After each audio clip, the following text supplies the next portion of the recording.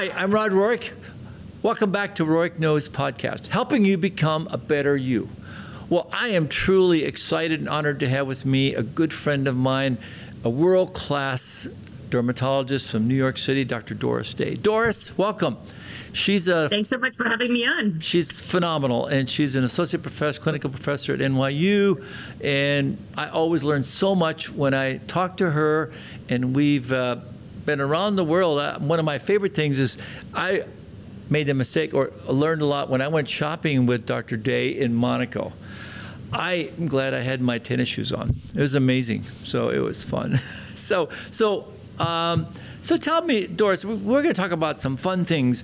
And I think the biggest thing is, you really are a master injector. And I love what you talk about. And when you talk about how you inject and how you keep patients looking normal and not like aliens. And of course, that's one of my big pet peeves too, because it's like you, I see a lot of people that have been totally overdone, and it saddens me. So tell me what your philosophy is with your patients, because and also you practice what you preach. You look amazing. So thank you. That's so sweet, and thank you for the sweet introduction. I believe that the idea of valuing appearance is not just about having something done for the sake of it or looking good just for the sake of it. People usually have a reason for wanting to adjust their appearance. It's because they feel like maybe they don't look as young as they feel on the inside. And usually it's true, because we know that different organs age at different rates. So your brain may actually be decades younger than your skin, because your brain is the most protected organ because it runs the whole body, but your skin is exposed to all the elements and it's protecting your whole body. So your skin may age decades faster than the rest of you. When you look in the mirror, you're like, wait, that's not me. I don't feel like that. So some people want to make that connection.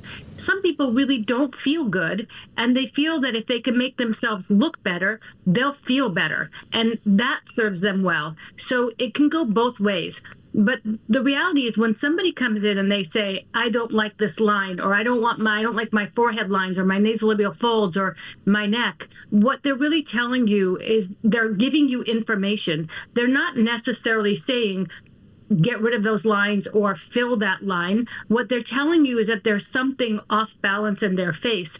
And it's our job as aesthetic physicians and artists to look at them, to assess them, to understand them, to make sure they feel heard, but then help redirect them in a direction that's going to be authentic and that will affect how they age. Because if we do what we do well, whether it's a neuromodulator like Botox or Dysport or Xeomin or Jeuveau, one of the ones we have available, Daxxify is the newest one, or it's one of the 15 or so fillers that we have available, if we do those right, we will affect how they age. And everyone will say, you look great, what are you doing? Not, oh my God, your lips or your cheeks.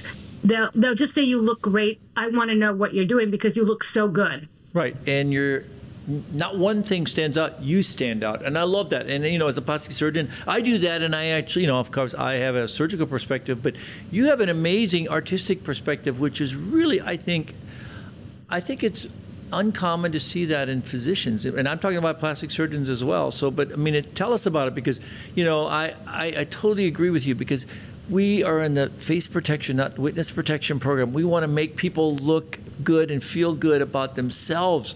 And I think that's so important. So how do you do that when patients come to you and say, oh, I want to look, I look tired around my eye, Dr.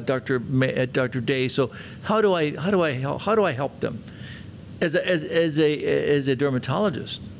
For us, I say, okay, I'm going to do your eyelids, For me, it really comes down to understanding them and hearing them and knowing what I can do and what I can't do.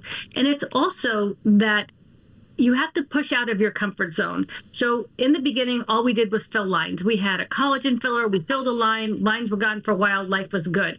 But as new fillers became available and as we understood the aging process better, It was up to us to now push out of our comfort zone and say, wait, if I inject this amount here, I'll get a nice contour. I can slim the face by going at this angle or widen the face by going at this angle, using small amount of products and not saying, well, I have this one product, I'm just going to put it everywhere because they're really all the same. they're not at all the same. They have their nuances, and it's taking time to study anatomy, structure and function of the skin, to go to all our meetings and to learn from each other, to share what we've learned, and to keep assessing ourselves, keep assessing our outcomes, and to always know that wherever we are, we're just at the base of where we can go in terms of our learning, growing, understanding, and improving. Yep, I love that. And of course that starts with skincare, does it not? I mean, you're huge. Obviously, you're a master of skincare. So tell us about that with your patients when you're starting them at age 20, 30, 40. I mean, give us a synopsis of what you give them as advice. Well, when people tell me when should anti-aging start, I half tongue-in-cheek say it starts at birth. And as soon as you're out, that clock starts ticking, and we need to start taking care. But as you alluded to, it means different things at different ages. So early on, it's about proper sun protection, proper diet, good nutrition, getting enough sleep, things like that, hydration. All those things are super, super important. And there's no cream that's going to replace, and there's no treatment that's going to replace sleep. So getting enough sleep is more important than exercise. It's more important than food. It's more important than anything. So next to water, I would say. So sleep is one thing. But when it comes to actual skincare, sun protection is the simplest, best thing to do. One thing I always quiz my patients, I say, where's the single most important part of your body to apply sunscreen? And they think about it. Some people say, your forehead or your nose or your ears or someplace. They're trying to be smart about it, but it's your neck, because your neck ages faster, scars more easily, heals more poorly than the rest of your body, and your chin creates a shadow that protects right underneath it. But where that shadow wears off is where people age the most, and your neck is always exposed. So I would say apply sunscreen going upwards from the bottom of your neck up, so you get the most sunscreen there, not because you're lifting, but because you're actually getting sunscreen where you really need it. And then, of course, you have to do the rest of the face. But protecting the neck is really important at a very young age. And I came up with a line, because I'm always experimenting with my patient, like what line is going to resonate with them to make them do what I need them to do to age well. So I said all these things, but then I hit upon this one line. I said, nothing looks more beautiful in your 50s than sun protection in your 20s. And when I said that to a patient, they were like, oh, I get that. And I said it to more people, and they're like, oh, I get that. So I started saying that to everybody and saying it on social media. I was like, nothing looks more beautiful in your 50s than sun protection in your 20s. And one day I did an event with Jennifer Garner, and I told her the line, and she used it at a college speech. And I like to think we've become BFF since then, but my husband says no, but oh well. So she's used it a bunch of times, but she always credits me. I give her I think that's the sweetest thing.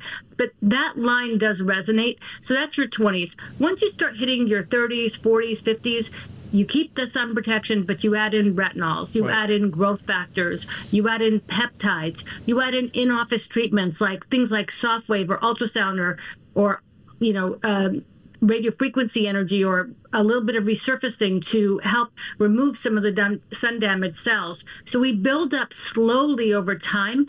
And in the end, I think we can do so well in making it so that either you can put off a facelift or get a better result when you have a facelift. Because if you do a facelift, but you have poor quality skin, you have skin that's either very sun damaged, it's thinned out, it's uneven tone, the facelift isn't going to heal as well, it's not going to look as good. Then as you hit your 50s and 60s, one of the single most important things that women do is consider hormone replacement therapy. Now, this is something that's been so taboo for women. They're like, breast cancer, oh my God, I'm going to die. And they're so afraid of it. But the reality is that you lose 30% of your collagen in the first 5 years post-menopause. And not only that, your risk of dementia goes up, and osteoporosis and heart disease. And the cancer risk has been so overstated because they talk about relative risk instead of absolute risk, meaning your relative risk goes up a lot because it's 4 out of 5. But if I told you had a relative risk of winning the lottery, 1 out of a million, you'd say, okay, I'm not going to win. I go, okay, I'm going to double that to 2 out of a million. Would you think you're going to win?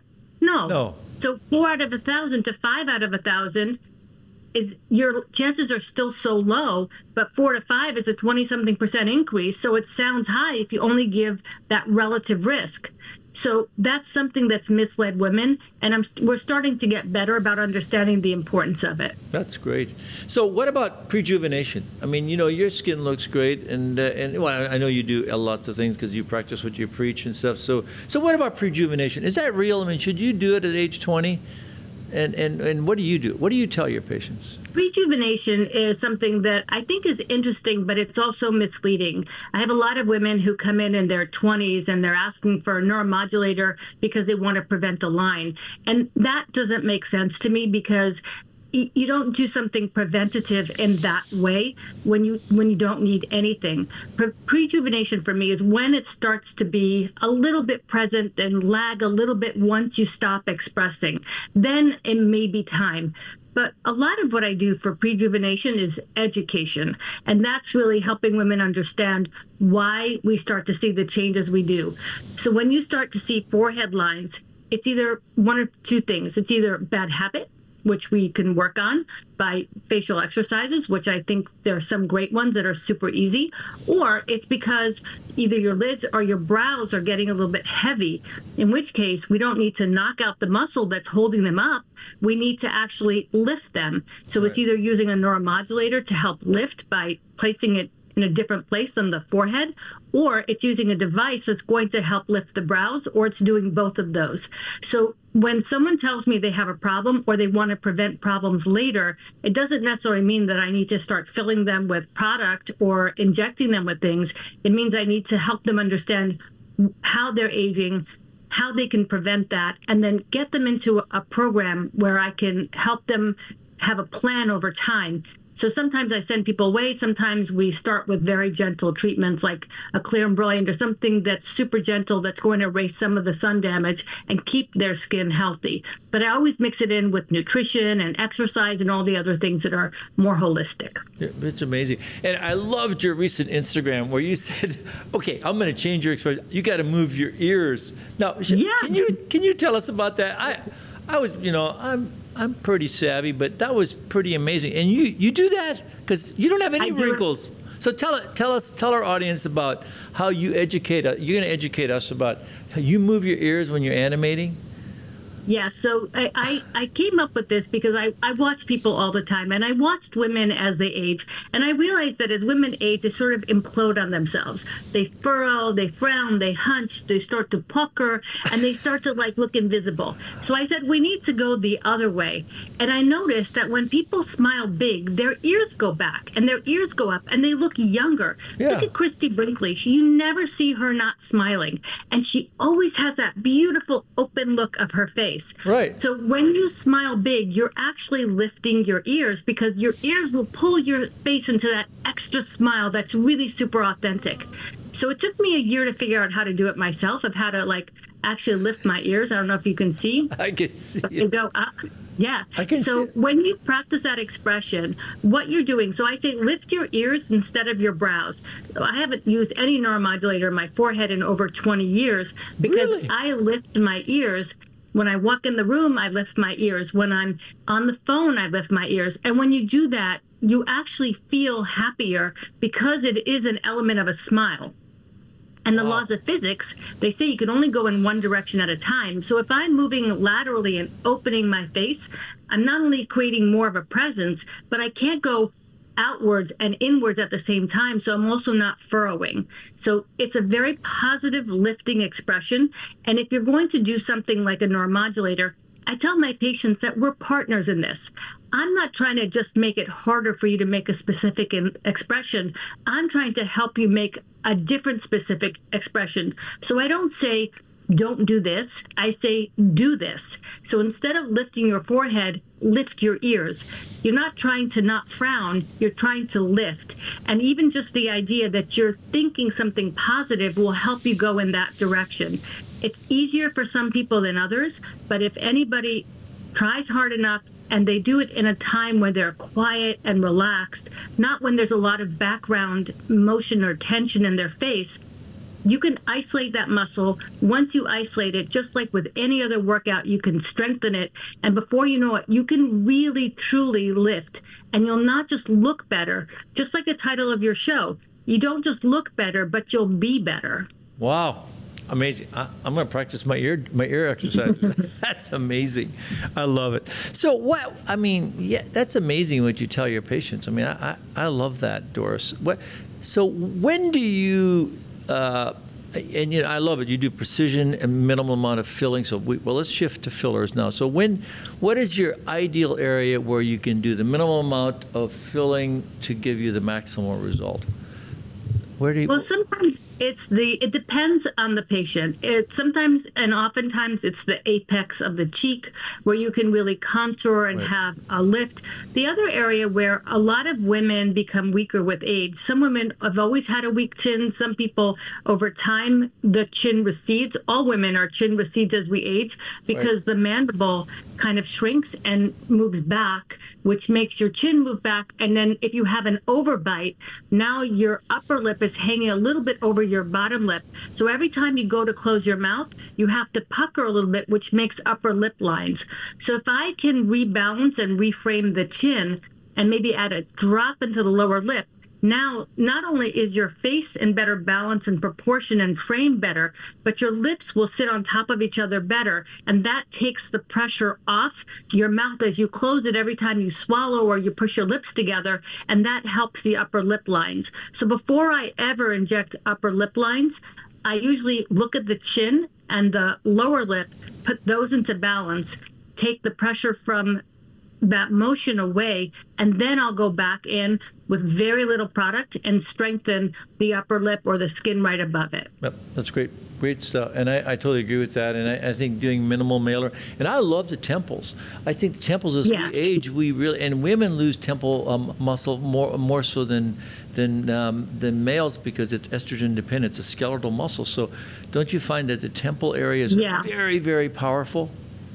Actually, that was one of the first places I was going to think of to mention. And the reason I didn't is because the temples, while it's very rewarding, is an area where I sometimes have to address last because women may cover it with their hair. They don't see it as much. So I'll do the areas where they can see where they're really bothered. And once they see, oh, yeah, that makes sense, then I can show them how that cachectic look, even if they have hair that covers it a little bit, when the hair comes off the face, or even it makes a shelf from the cheek to the temple, that shelf needs to be softened. So sometimes I'll go in deep with a product like a more robust hyaluronic acid filler or a PLLA, and I'll do a few sessions to build it out. And then I'll use a cannula and go more superficially to blend that ledge and even go back towards the hairline, which, there's really no lifting from these products because lifts are from a facelift, but I call it an optical lift.